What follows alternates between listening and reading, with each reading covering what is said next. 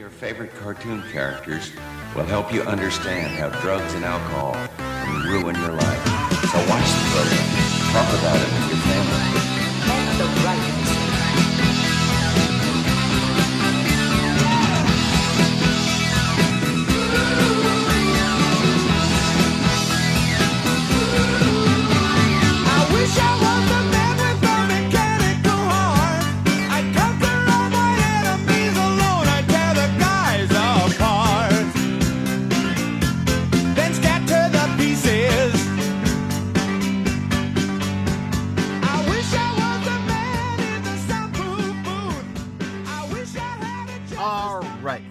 Hey everyone, welcome to Special Presentation with Mike and Ethan, or... Elf will not be seen tonight. Tonight we're taking another break from comic strips, or are we? There's a interesting connection here that I will be bringing up later, but tonight we are visiting the land of weird nostalgia that has become somewhat infamous for its unfamiliarity for a lot of people. But this is a movie that I was a big fan of as a kid, and I still am to an extent, partially because it has a lot in common with the movie that I call my absolute favorite. It's The Adventures of Mark Twain, directed by Will Vinton, which is also known in the UK, at least, as Comet Quest. Well, I guess there is a comet in it, so yeah. But when you say Comet Quest, I'd be like, oh man, that's my favorite Sierra video game. And it's like, no, it's about Mark Twain on a balloon. It's like, oh, okay, I guess. Adventures of Mark Twain is more, it gives you a better sense of what you're in for, I think. Yeah, that all the same, I think that would be a pretty good Sierra game. Yeah, I mean, it sounds like it could be educational, you know? Oh yeah, I mean, this movie is very educational because basically as much of it as possible is by Mark Twain. Almost, as much of the dialogue and, even some of the descriptions come directly from his pen. I learned more Mark Twain from this special than in 12 years of school. Well, in school they really tap dance around Mark Twain, because they don't want to say the names of one of his most memorable characters and one of his most infamous characters. Yeah, we'll just call them Jim and Joe. Yeah, though we actually didn't read those. We read Pudd'nhead Wilson. Yeah, I think Pudd'nhead Wilson gets mentioned in this somewhere, but I don't remember where. But a lot of this actually comes from quotes from Pudd'nhead Wilson, as I recall. Did you hear anything that sounded familiar? Not really. As soon as I finished Pudd'nhead Wilson, I immediately forgot everything about it because I really hated it. I was not a fan of Pudd'nhead Wilson. First of all, Pudd'nhead Wilson himself hardly plays a part in the whole stupid thing. He's like, he appears at the beginning and he's like, hey, I'm a guy, I love fingerprints because, fingerprints are, no two fingerprints are the same. And people are like, what a dum-dum. He's like a Pudd'nhead. We should call him Pudd'nhead Wilson. And then in the end he shows up again. He's like a pudding head. Yeah, but then in the end, after spending the entire novel dealing with other characters, Pudd'nhead Wilson returns and says, aha, I'm going to fingerprint this to discover the answer to the mystery. And then the book ends. And it's like, oh, well, he was in this for literally 2 paragraphs. Good job, Mark Twain. You should have called it Comet Quest. That would have been more accurate. Anyway, sorry. We were speaking of Mark Twain. Yes, Mark Twain. Yes, the Adventures of Mark Twain is a compilation of several of his writings, including one of the best known ones, The Celebrated Jumping Frog of Calaveras County, The Mysterious Stranger, which was not published until after his death, and The Diaries of Adam and Eve, which I think are best known for being part of this story. Yeah, these are, well, I'm not sure what you would count besides Huck Finn and Tom Sawyer are usually the things I think of when I think of Mark Twain. So none of these other things really strike me as Twain's most famous works or the greatest hits of Twain.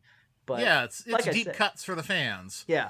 Though, like I said, I've only ever read Pudd'nhead Wilson, so I'm not exactly a real Twain head. So I probably shouldn't. I have I a shouldn't buddy. be My saying, name is Twain Head. Got a hat on my head, and the color is red. I shouldn't be all like, yeah, I can speak authoritatively on which Mark Twain stories are, the biggest hits because I know so much about him. Um, but Yeah, I don't know. I don't know about Mark Twain. I could write a movie called The Adventures of Ambrose Bierce. Oh, That'd would be he pretty have? cool. Well, There'd be a balloon, and they'd be being stalked on it by the damned thing, and but they can't see it. yeah, they can't see it. They're, because the human eye is an imperfect instrument. There are colors that we cannot see. And God help me, the damned thing is of such a color. That is pretty cool, but like I have to say, after reading the damn thing, when he explains when the damn thing is in front of the guy, and it's like, oh, I can't see the guy because the damn thing is in front of it. What do you mean you can't see the guy? Oh, the damn thing is blocking it. The damn thing is invisible. You can see through it. That's how invisibility works. Jesus Christ! Or maybe Ambrose it's just Bierce. kind of like. I think of that as being like when you use the Photoshop pinch filter. I think it's the way he describes it. I think it's like, oh, it's like the Predator, Yeah, something like that. Actually, yeah, the Predator really is just a damn thing when you think about it. Oh, yeah. I guess somebody made my movie for me. Well, I'm sure Ambrose Bierce did other stories other than just that one. Yeah, but I mostly know him for that and the Devil's Dictionary. Oh yeah. Well, I think I think they should make that into a trend where you just take classic authors and like put them on a balloon with a bunch of random stories that they did.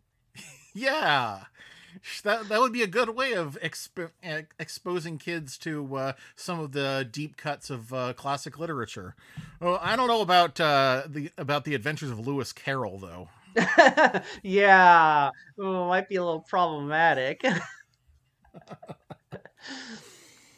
All right. Anyway, our movie, The Adventures of Mark Twain. First of all, if we didn't mention it before, this is a full claymation feature, and that is absolutely the star of the show, is, Will Vinton making a movie all on his own way, all in clay. So, do we know anything about the backstory of this movie? I looked on Wikipedia, and it didn't really say very much. One thing that is very interesting about it, to me at least, is that it was made in parts. Because before the movie itself was created, they made The Diaries of Adam and Eve as a TV special. And then they built the rest of the movie around it. So they made part of the movie to fund the rest of the movie. That's interesting. If only Richard Williams had thought of that. Yeah, I was wondering because when I started watching it, I was like, oh, it's a TV special, right? It's going to be about 20 minutes, and it's an hour and a half. So I was like, yes, wait, it's a full-length feature. Yeah, is this a real movie? Did it go to theaters? What's the deal? But yeah, it was in theaters. Oh wow. Well, it is interesting what went to theaters in 1985. Because that makes it sound like this is bad. It's not. It's just when you watch it, it does not feel like a theatrical movie because it's kind of a series of vignettes that vaguely play together. So I guess maybe like you don't see a lot of. I don't know. I guess it's an anthology movie, sort of. Yeah. With a good frame story, but. Yeah, it does not have the, kind of save the cat rhythm of where we follow a character through their transformation. Nobody really is changed by this. Do you think? No, not really. But this was back when movies were made by fallible human and not the beautiful algorithm. So movies tended to be a little more rambling back then. It's hard to believe like things like, the G.I. Joe movie and the My Little Pony movie went to theaters back then because they have a very similar feel to them where they just kind of feel like long rambling TV specials. Well, part of that might be because often they got chopped up and made into episodes of the show. That is true. I do remember that. That was what they did with Transformers the movie. Season 5 was just like 3 new episodes, and then the rest of it was Transformers the movie chopped up into episodes. Well, you got to see Orson Welles again. Oh, for one brief shining moment, Orson Welles was with us again. Man, What if they made a new Transformer and it was just a guy in a costume? I always wanted that.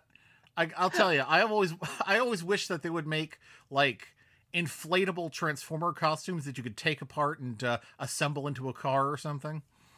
Like those Tyrannosaurus costumes that people have now. Yes, exactly. Maybe a little more modular, but yeah. Yeah.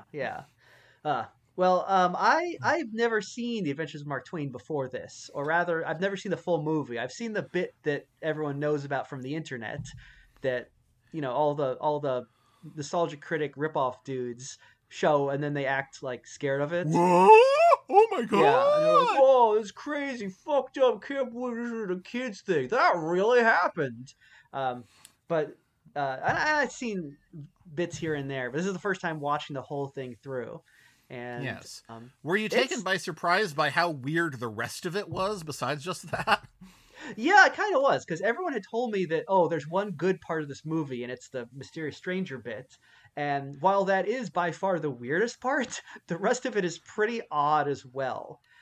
Yeah. I wouldn't even agree that there's only one good part, too. The rest of it has a lot to recommend it. Yeah. No, it's actually, it's fairly entertaining, despite it being about Mark Twain. Because here's the thing with Mark Twain, right? As a character, because he does appear in not just this, but in a lot of things. Like sometimes Mark Twain will appear as a character in various media, and we've kind of decided as a society that Mark Twain's personality is that he says things that don't make sense, and then everybody laughs.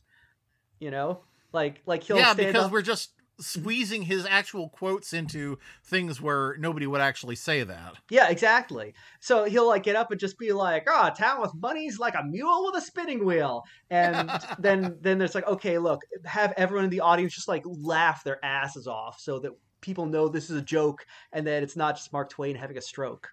Yeah, man, this is like that that underground comic that was making fun of Lenny Bruce, where there was a guy who made his fortune just by going up and saying baby talk bad words like potty, fanny, booby, weenie thing, and he went for dog poop. It's true though. I mean, the same idea. They're basically taking the idea of Mark Twain and I don't know if this is this Flanderization, as the kids would say, I guess. I don't. Well, I mean, when was the last time anyone got to talk to him? Was he ever even filmed? Not in the sound era. He died in 1910, so probably not. Yeah. I think whenever I think of Mark Twain now, I always think of, if you recall those Star Trek edits that were going around the web a few years ago, where because there is a Star Trek: The Next Generation episode where they meet Mark Twain, and he basically is like that, where he's saying witticisms, and everyone's like, "Oh, it's so droll, Mr. Twain." But in the edit, they just have him making noises. So now that's how I always think of Mark Twain. Yeah. I actually used him as a character in my webcomic briefly. He was not part of the major storyline of Tangled Yarn, but in the science fiction story Crusader Apollo, he had a holographic representation of his ship's computer who had decided it wanted to be Mark Twain. Nice. Yes. And he didn't quote Mark Twain ever, so he was mostly showed deep disdain for the guy who he was flying around. Actually, I think I take back what I just said about that Star Trek thing. I think my favorite Mark Twain ever was when I was back in school. They showed us a biography of Lincoln.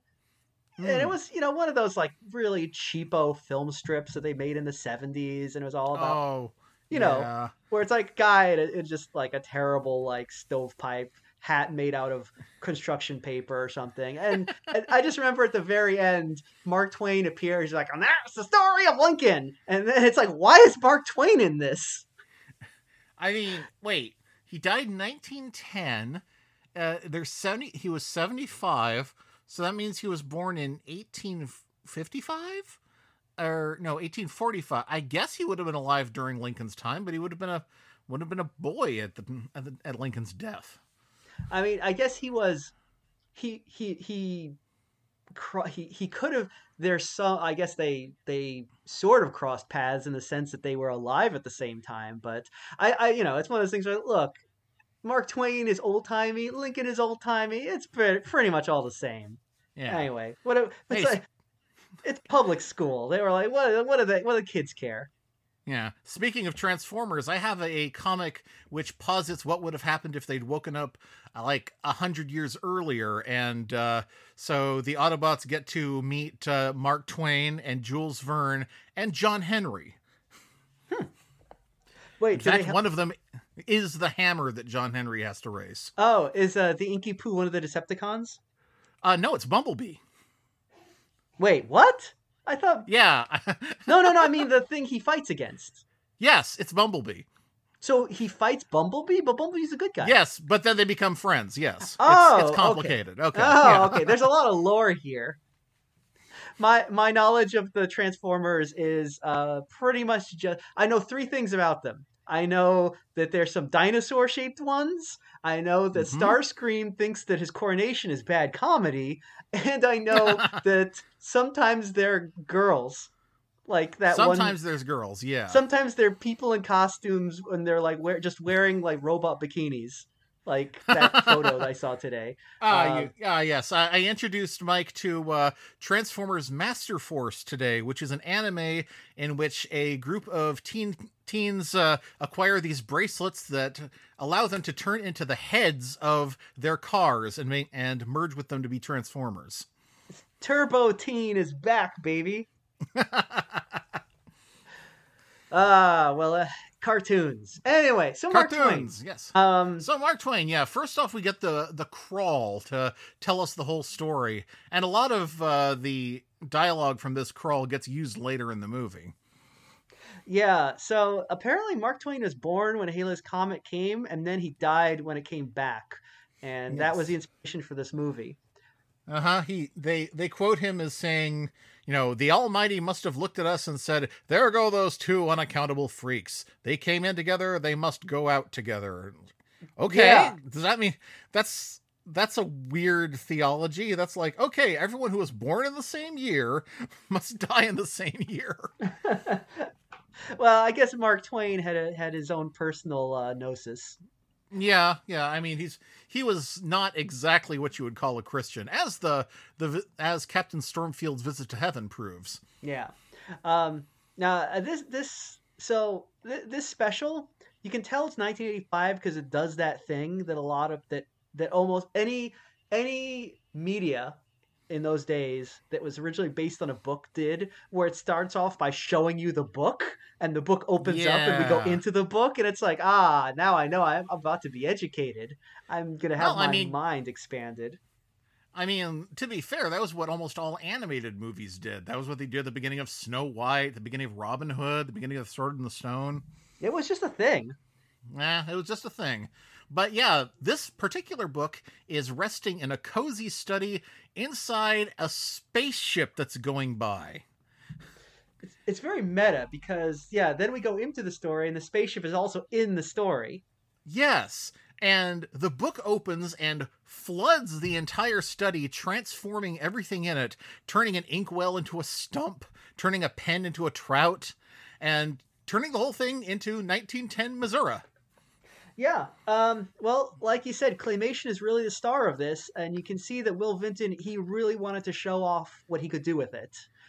Yes, this was the height of his powers before, when claymation was still a big deal for everyone, and CGI was not yet replacing it. Yeah, because that's the thing. In this one, I noticed even more so than in claymation, Christmas Celebration, or the California Raisins. There's a lot of attention paid to facial expressions. They really, there's a lot of nuance in the characters' faces, which is pretty impressive considering they're all just clay. Yeah, I was going to remark on that. Looking at, you have a lot of shots that are just like looking at how the kids are reacting to things, and they make these incredibly subtle movements. Like, I'm thinking of the scene where the 3 kids are in the bunks while Mark Twain is playing the organ, and they're all there's this terrible silence, and they're all, eyes are all flickering between each other, but they don't say anything. Yeah. That was really impressive, and I wondered how much of that was based on, going to Africa to see the lions, if they had some actual kids playing this out. That's a good point. I mean, they really, there's a lot of very subtle, like wrinkles around mouths and just eye movements. You can even see it looks like they made the eyes look wet in certain scenes. Yeah, The only that was thing, really impressive. yeah. The thing about it that is a little weird is because they are so detailed. It's like these children, because it's Huck Finn, Tom Sawyer, and Becky Thatcher. These three children who all each look about 50 years old because they have such detailed lined faces. Yeah, I was gonna say that Tom and Hook look more like my idea of hobbits. Yes, they do have very large feet. Yes. And Tom especially, he's got the curly hair that I always imagined when I read The Hobbit. Yeah, And no, you're right, he does. Huck, I feel like if this movie had come out today, he would have a Once-ler-esque following around him. He is hot for a kid. Yeah, no, you're right. They would be. Oh my God, yeah. There's no one to pair him with because in this movie, so they would have to have they'd have to be like Tom 1 and Tom 2 or something. No, they'd turn Homer into a girl. Oh, there you go. Make Homer into an amphibian-y. Also, the first thing we see him doing is smoking a corncob pipe, which is weird because how old is he? But whatever. But not only is he smoking this corncob pipe, but Huck always talks in this really stoned voice. Yeah, he's got some I don't know what they would smoke in the 1860s. 1860s dank nugs. Yeah, there you go. Oh wait, no, he'd be pulling a Fitzjames O'Brien and just smoking the opium there. He's whitewashing the fence. Yeah. So yeah, we open with Tom Sawyer, Huckleberry Finn, and Huckleberry Finn's pet frog Homer, who I don't know if it was ever in a book. And they're hanging out on a raft, and Tom is complaining that the world is getting too civilized. And he's saying, there's no way for a man to make a name for himself. There's no wars breaking out. In 1910, he says this. Oh, just wait, Tom. You'll like World War I. Yeah, I guess that's his arc, is that he's really interested in achieving symbolic immortality, which I guess is to contrast him with Mark Twain, who is seeking to end his life in this, who's grown weary of living. Yeah, that is kind of a weird. They don't really underline it too much, but this is a suicide mission for Mark Twain in a lot of ways. Yeah, but well, I guess they do because the kids don't want to come along with him. Yeah, I mean it's stated, but it's not underlined in a way. I feel like a lot of kids might have sort of missed the implication until the very end. I did when I was a kid. Yeah. Yeah. I didn't feel like he was dying. I felt like he was doing the thing he did at the end, which is not precisely dying, but it's definitely not going back to Earth as a normal person. he pulls David the Gnome sort of thing at the end. Yeah, yeah. But yeah, I mean, so now I think this is because Twain was, I guess, got very crotchety and depressed later in life after the death of his wife and two of his kids, which would put a damper on most people, I think, and plus just the regular indignities of aging. So, this movie it kind of touches on that. It does mention he's sad without Olivia, but it doesn't. It's very quick. I think again, if you're not paying attention, it's easy to miss. So. Yeah, I feel like a lot of that comes across in the stories as opposed to the wraparound. Yeah. There's a very strong sense of melancholy in the choice of stories in this. Mm-hmm. They're all kind of about death, except for the jumping frog. Well, that's the sweet at the beginning to lull you into a false sense of security, because you're like, oh yeah, it's gonna be a fun, adventure. We're gonna have some like Mark Twainy style like twangy fun where everybody talks funny and says y'all and we're in Missouri, But then they're like, and there's gonna be lots of Jews harp. Yeah, exactly. It's like, oh, everyone's a prospector with a big old mustache. But oh boy, the mustaches in this movie. If you like mustaches, this is the movie for you. Yeah, let me tell you. Yeah, you like mustaches. Let me tell you, we are in for it's Mark Twain's wild mustache ride. This movie is Willy Wonka for mustache fetishists. Yeah. Think of all the kids who watch this and then like just grew up to be like obsessed with mustache inflation. Or mustache and the TF. best thing the best thing what, turning into a mustache? Yeah, that's how it works. Normal thing. I know I have seen that happen in at least the Might Be Giants video, but I can't think of anywhere else. Well, yeah, obviously they might be the Giants watched this movie and were like, oh, we got to put that in a video. It's so hot. Just call me Captain Stormalong. Okay, so while they're talking about how there's nothing left to do, Huck brings up the fact that there's something weird going on in St. Louis, and Becky Thatcher is there, and that gets Tom all excited to. I guess he rows them to St. Louis, and they end up at a big launching site where Mark Twain is giving a speech to a crowd, and Becky Thatcher finds them. I don't really know anything about Becky Thatcher. She's like a girl in one of either Tom. This movie? Yeah, she's in either Tom Finn or Huck. Sorry, Tom Finn or Huck. Huck. She's either in Tom of Finland or Huckleberry Jones, Huckleberry Hound.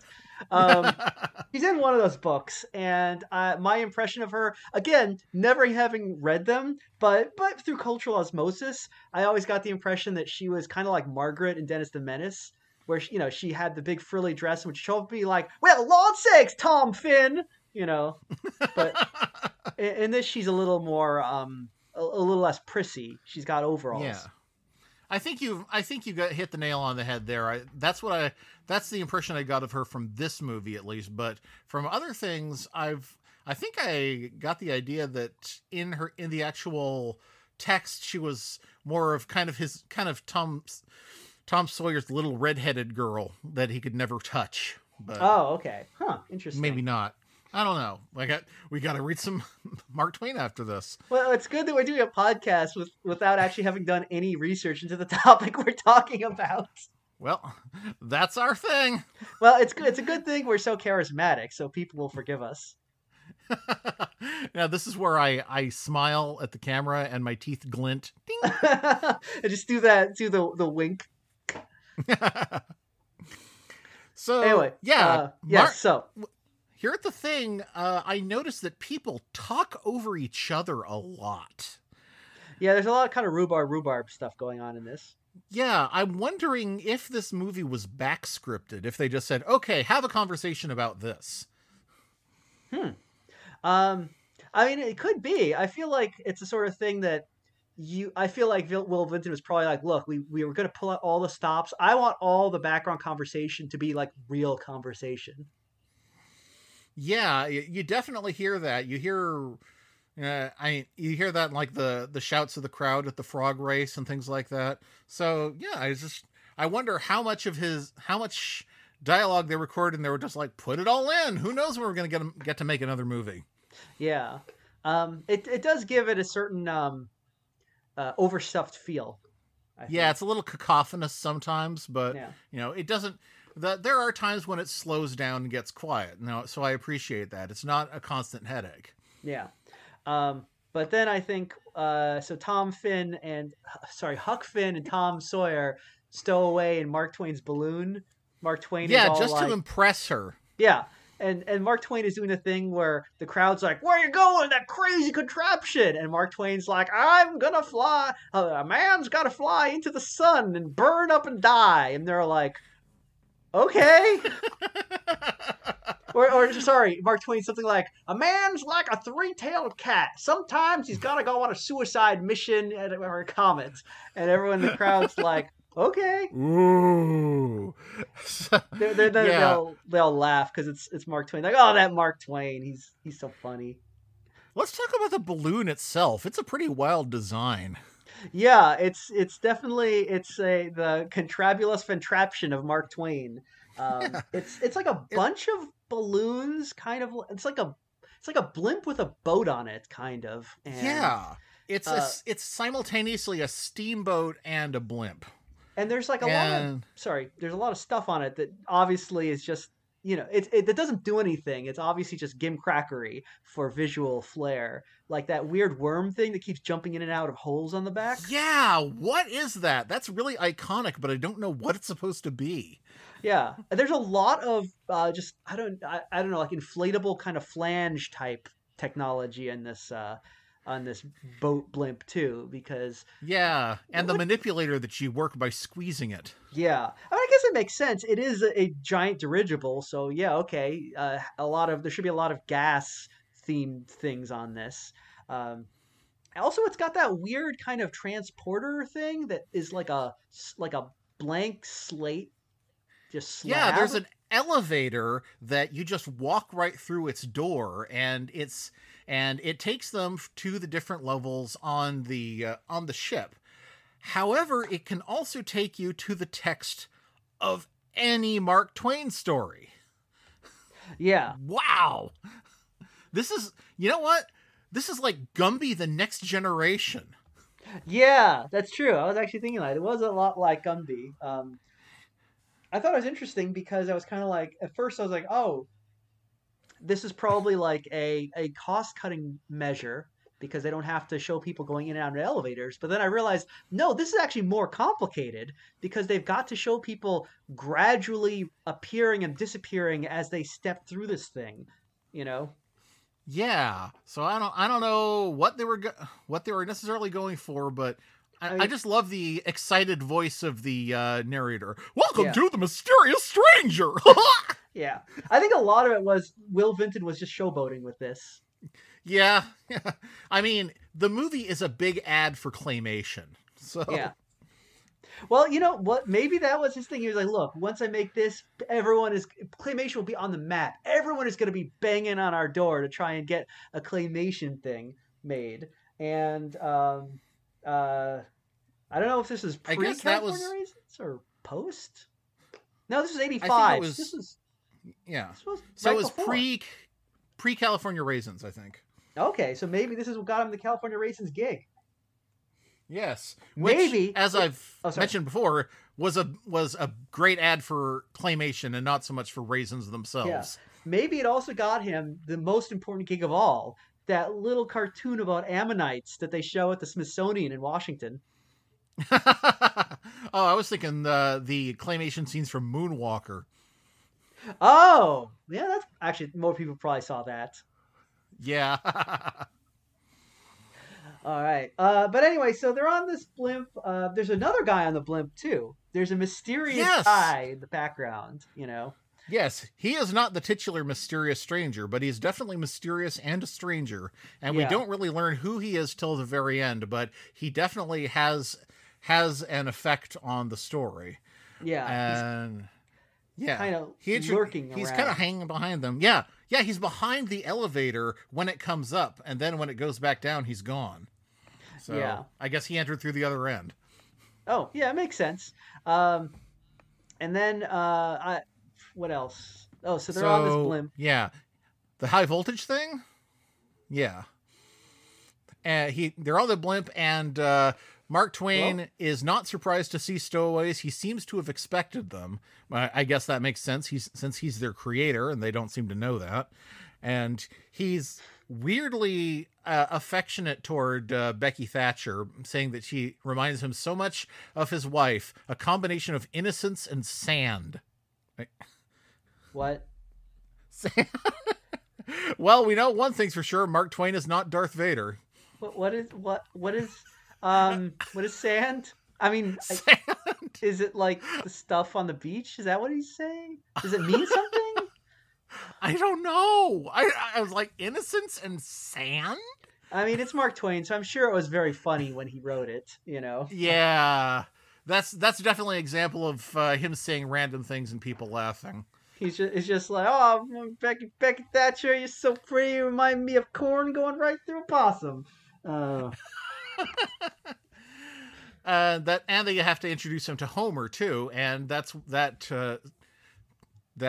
gets him talking about his story about the jumping frog, which, as he points out, was one of the worst stories he ever wrote, but he hadn't worked a day in his life since.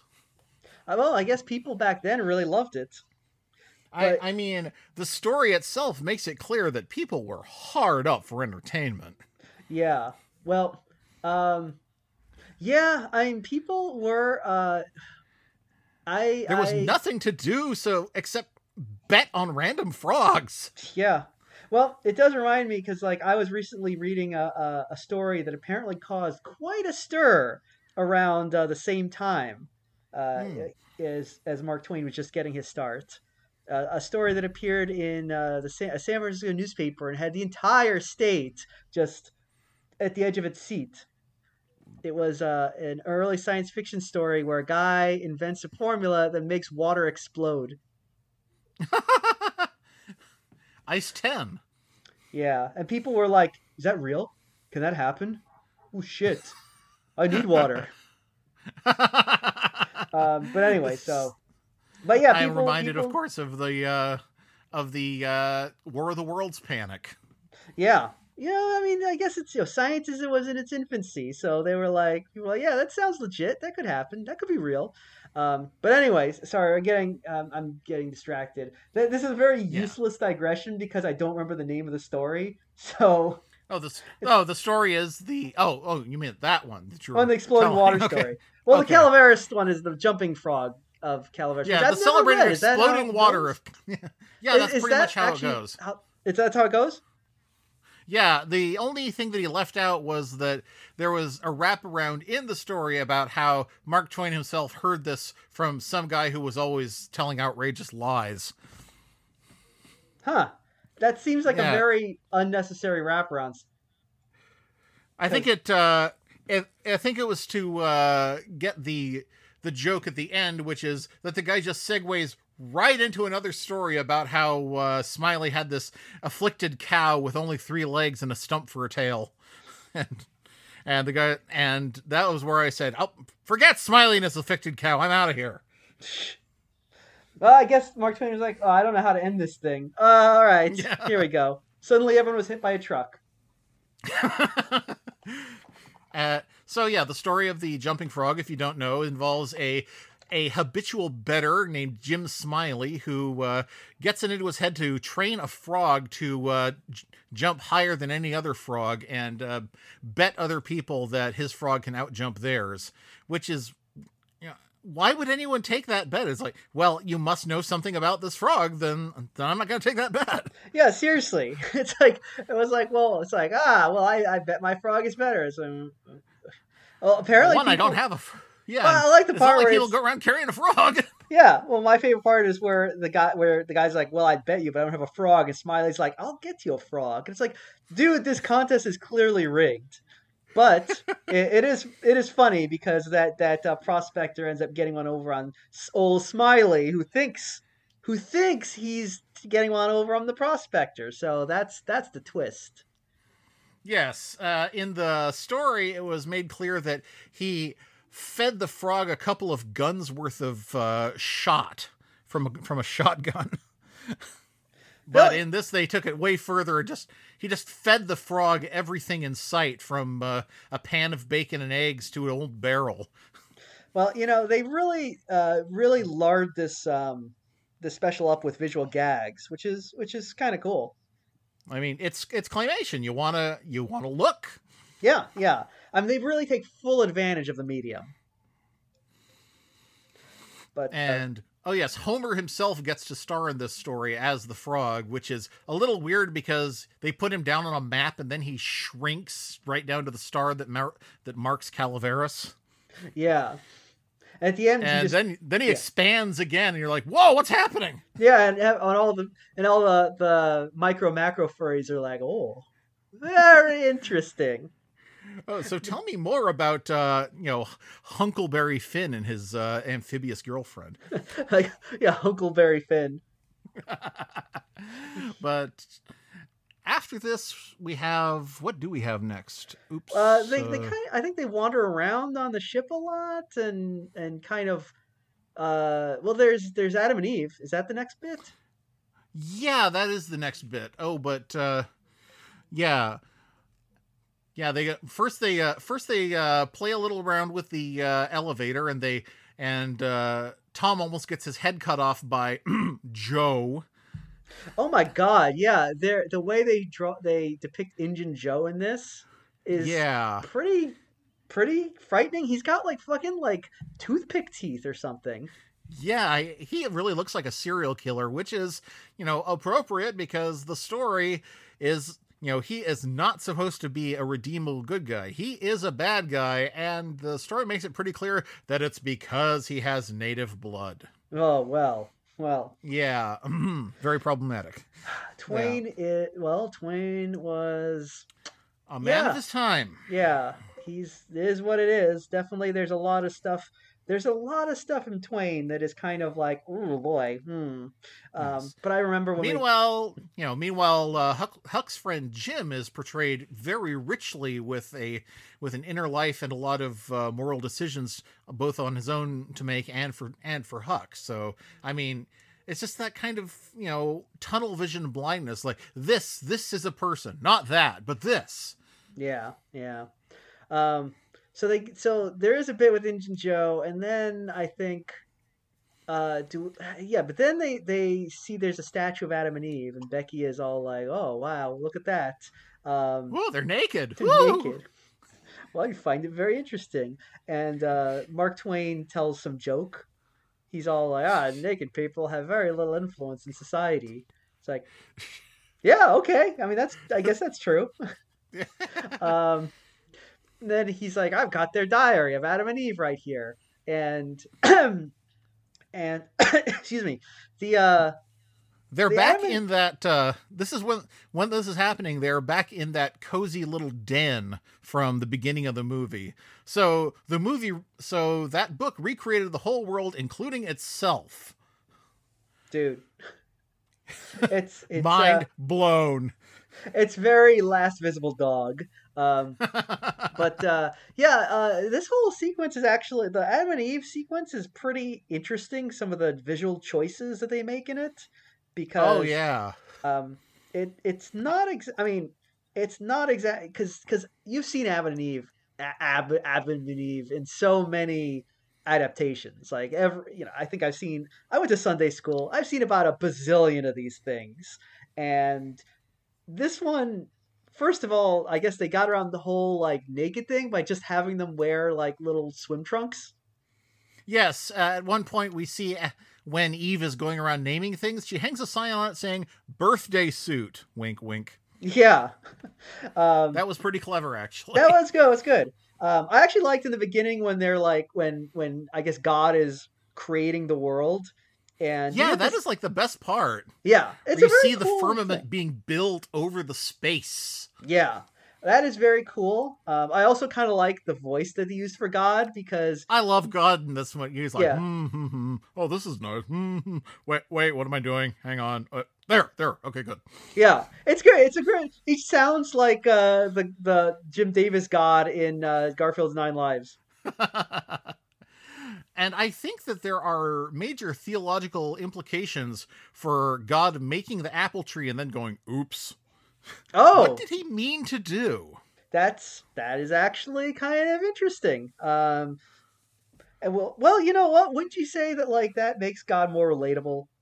Yes, this is It's a very human god. In fact, he's the only real human we see in the movie, because when he taps Adam awake, it's an actual human hand. Oh, interesting. Well, there are levels going on here, because when you say that makes sense, because when you think about it, Adam and Eve as claymation people are literally made by a human, so their god would be a human. In fact, what's clay? It's dirt. What was Adam made from? Dude. Mind blown. Just blowing the lid off of things here. But of course, they weren't actually clay; they're plasticine. Oh, really? But, yeah, which is, I think, I think it's some sort of petroleum substance. So they're made out of dinosaurs. Whoa! Oh my God! Adam and Eve made out of dinosaurs. Wow. So you might say it's like a process of evolution, man. You start with the T-Rex, and then you get the Archaeopteryx, and then you get the chicken, and then you get the T-Rex shaped nugget. Wow. Even in the false form, there's a germ of the true form. Yeah, so basically what happens is Adam is like, he's in paradise, and it's pretty sweet because he can do whatever the fuck he wants, like going over a waterfall in a barrel. Yes, in the text of the story makes it clear that the Garden of Eden is in fact Niagara Falls. Huh. Well, probably a place that Mark Twain would be like, yes, yeah, okay, why not? Niagara Falls is nice. Yeah. But then, then Eve shows up and just ruins everything. Sorry? Well, just you called Eve what's her face? Oh yeah, I was like, I can't. What's her name? That dumb bitch just shows up. Ugh, ruins everything. Yeah, and she turns him into a reptilian carrot made of bricks for a moment. That was weird. That was kind of funny though, where she's like, where they meet and she's trying to describe what Adam looks like, because she's never seen a man before, and he's like, it has no hips and it tapers like a carrot. Trying to, I guess, describe the masculine form. And yes, they actually I do think show. It might be architecture. Yeah, because when she's saying this, and claymation being a visual medium actually shows Adam turning into a carrot in a brick wall, to show, I guess, Eve's point of view. Anyway, she starts naming things and just being a nuisance. How women are. And Adam is trying to name things, like he tries to name one animal the wharf. Yeah. It turns out it's a mammoth. He was on the right track. Yeah. But anyway, so there's this big thing where Eve is she wants to name things, and Adam's like, oh, this is a big hassle. And then she doesn't want him going over the waterfall either. So women. Am I right? Yeah, Am I right? It really is a sort of, men are from Mars, women are from Venus thing, because Adam was made for this world where there is no death, and Eve is all like, well, we kind of need death because the meat eaters are really having a hard time with the grass, and if there weren't death, then you would just keep going over the falls over and over again. Yeah. Though again, I assume the whole thing about needing meat for the meat eaters was in the original story. Yes, it was. But it does fit in nicely with God's oops. The fact that he was like, oh yeah, I made this world, and oh shit, I made meat eaters without meat. Yeah, well, whatever. And so then the snake shows up, and the snake is not quite Satan itself. They kind of half and halved it, because it's a sort of demonic snake, but it's not, it doesn't seem to be specifically trying to trick her, because the meat eating animals are helping her too, because they right. I guess the question is like, I believe there are interpretations of the Bible where it is literally just a snake without being satanic. Yes, that's always been my preference, but sometimes it's Satan, sometimes it's Lilith, which is interesting. Yeah. Oh, again, women. But this snake is he's got sunglasses and carries a little match in his mouth, so he's a real badass. He's pretty cool. and of course things start going wrong immediately, and Adam is trying to escape from the Garden of Eden because he sees bad things happening, and the fall of Eden is almost as cool as its creation. Yeah. I like how everything just starts suddenly eating each other. Yeah, the animals all become monsters, and the unicorn that Adam is riding on, he gets off of it for a second and it gets eaten by a dinosaur. Yeah. In one bite. And while this is happening, it's getting busier outside the story, and that's a little jarring to be reminded, oh yeah, this isn't about Adam and Eve, it's about Mark Twain. Oh, that's right, because there's like a storm going on that they have to deal with. Yeah, there's a storm going on, and it blows them into the wrong part of the Earth, because they're not in space just yet. They're actually headed for a site where the comet is going to pass the most closely to Earth. Which turns out to be right near the Sphinx. But yeah, along the way, they have to pass by a bunch of things. They go by Big Ben, and during this sequence, the kids try to man the helm, and they make a big mess of it because Becky doesn't know port from starboard. Do you know port from starboard? Nope. Okay. I'm pretty sure port is left and starboard is right, but I might be wrong. I am not a sailor. Yeah. Yeah, and it's like, and then Mark Twain is all like, you guys suck. And it's like, they're just stowaways. Cabbages. It's like, Mark Twain, you were planning to do this whole trip by yourself. So you're lucky to have any help. Yeah. Well, maybe he wasn't. Maybe he wrote it in that they would join him. Oh, all right. I don't know how this worked. Are we in the book? What's happening here? That's true. Okay, all right. Oh, you say maybe Mark Twain wrote it in because he is actually the god who fucks up from the Adam and Eve story. Oops, what am I doing here? So yeah, the balloon gets damaged, and they have to drop a bunch of ballast, and this is where the kids get deeply depressed over having failed him. And although Twain seems cheerful as he's steering, then he joins them in the elevator and he seems deeply depressed, and he's even changed clothes. And yeah. Well, this was our mysterious stranger, wasn't it? Yes. Not the mysterious stranger, but I mean, this is our are we giving it away if we say who this guy is? Not really, because I mean, he takes us to the mysterious stranger, remember? Yeah. I mean, this is the Twain doppelganger. Because yes. I mean, because the thing is, like, I know that like technically we as the audience don't know that yet, but you can kind of tell from the first time you see him because he's got a mustache that's so big you can see it from the back. So it's like, oh yeah, there's a Twain doppelganger on this. There are two Twains in this. Yeah, and it's a good question. Who's who? What does this represent? Yeah, it's a little confusing. It's kind of it seems to be kind of a Star Trek good Kirk bad Kirk type deal. Yeah. Although it just seems like one of the Twains is more depressed than the other, I think. Though they're both kind of downers, to be honest.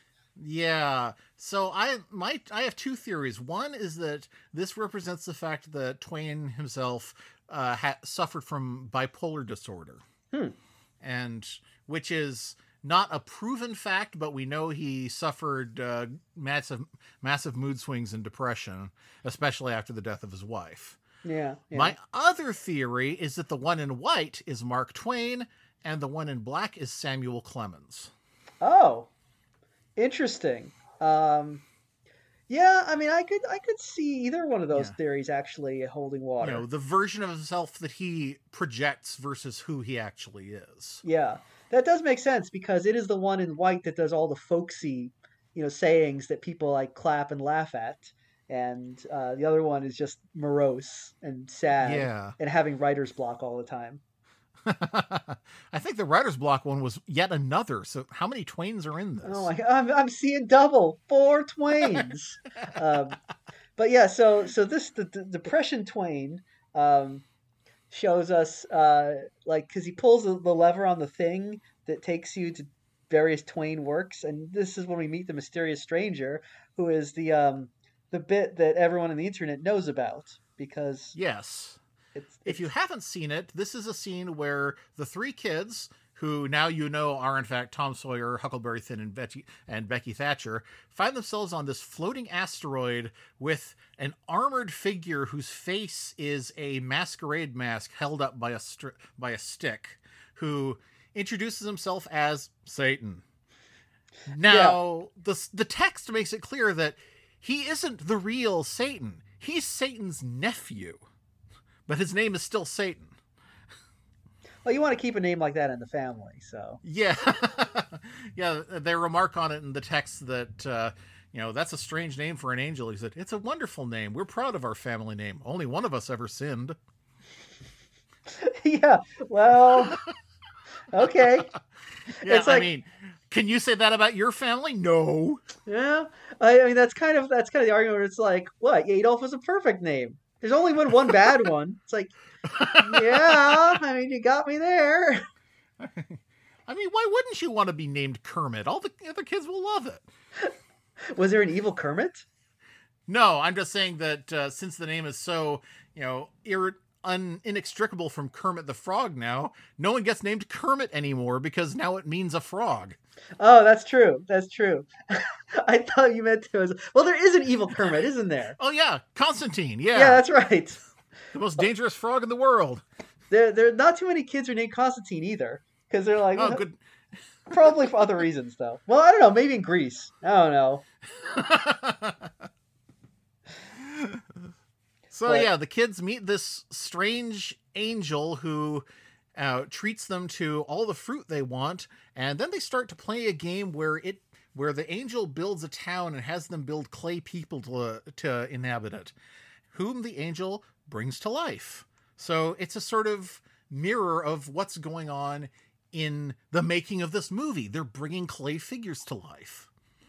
also, yeah, kind of a parallel of our Adam and Eve story a little earlier as Yes. well. So, um, So yeah, there's a lot of recurring themes in this, in that it's made with clay, and in a lot of ways it's about clay. yeah. But this mysterious stranger is an uncaring god to these clay people, and immediately gets annoyed with the noises they make and starts tormenting them and destroying their crops and their castles and killing them all. Um, and the kids are kind of aghast, but the mysterious stranger's all like, "Yeah, it doesn't matter. They don't mean anything. Yeah, We can just make he more." says, "Yep, Um, I can do no wrong. I'm not evil. This is just how the world is." He's not wrong. Earthquakes are not sent to hurt people. yeah, yeah. I mean, yeah. It's. I guess this was from Twain's more cynical stage later in life, I Yes. believe, because this is one that didn't get published till after he died. I think he tried several times to kind of tackle this topic, and apparently it took him a while to get it like anything he Yeah, wanted. Yeah, there's multiple versions of it, and the one that was finally published has a lot of edits made to it by an anonymous editor, so it's not really all his work, but it is still regarded as part of his canon after his death, at least. How Uh, close is it to what we see here? uh, at the whole scene with the clay figures, this all happens, Oh, but the actual story takes place in 1590 in Germany. huh. And yeah, but and there is a scene that has always stuck with me where Satan tells these three boys that it is that he's befriended, that one of their friends is going to drown soon. And they're like, well, we've got to stop him. We've got to keep him away from the water. And Satan's like, well, you can do that, but if he lives, his life will be even worse. And he'll die soon anyway, and so will his sister in that version. So the boys make up their mind to, just enjoy their last week with their friend. And, they give him their toys and they spend all their time with him. And it says later in life, when they thought back on their lost friend, it was this week, the one where they had no thoughts for themselves, but only to spend the time with him, that they remembered him the best. So yeah, it's deep. Man. Oh, what a downer. Thanks a lot, Mark Twain. Just bringing me down. Yeah. And also, I think it's interesting that Satan speaks in two simultaneous voices, one male and one female. Oh, I didn't even notice that. Yes, it's a very distinctive voice. There's a lot of very distinctive voices in this movie. Yeah, it is very distinctive. I didn't catch on that it was actually like, I thought they just put reverb on the voice, but you know what? Gender fluid Satan is valid, so yes, that's good. Oh yes, and because the mask that Satan is wearing changes alternately between male, female, Mark Twain himself, and a hideous grinning demon skull. Yes, he's got a cigar at one point. Yeah, and at one point, and so they flee and end up in a area end up back in the elevator, which then announces, "Welcome to the damned human race."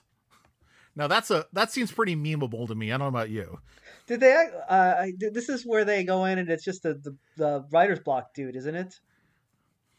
No, that was his notebook. Oh, that was so later what was on. the damned human race? I don't even remember what happened. They didn't go into the damned human race. Oh, okay. That was where Samuel Clemens comes in from wherever it was. Oh, and briefly, Tom ends up back in his own story, and he flees because they're going to make him whitewash the fence again. They don't seem to really be catching on that they can go anywhere from here.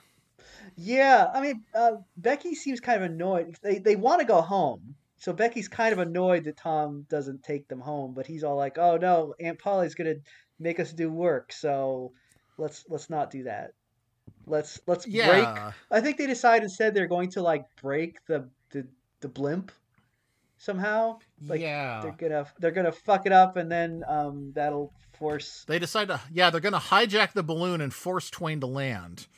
Yeah. And hey, here we are at the hour mark. This is a good place to break. Oh, yeah. Well, tune in next week for more Mark Twain. Mark Twain!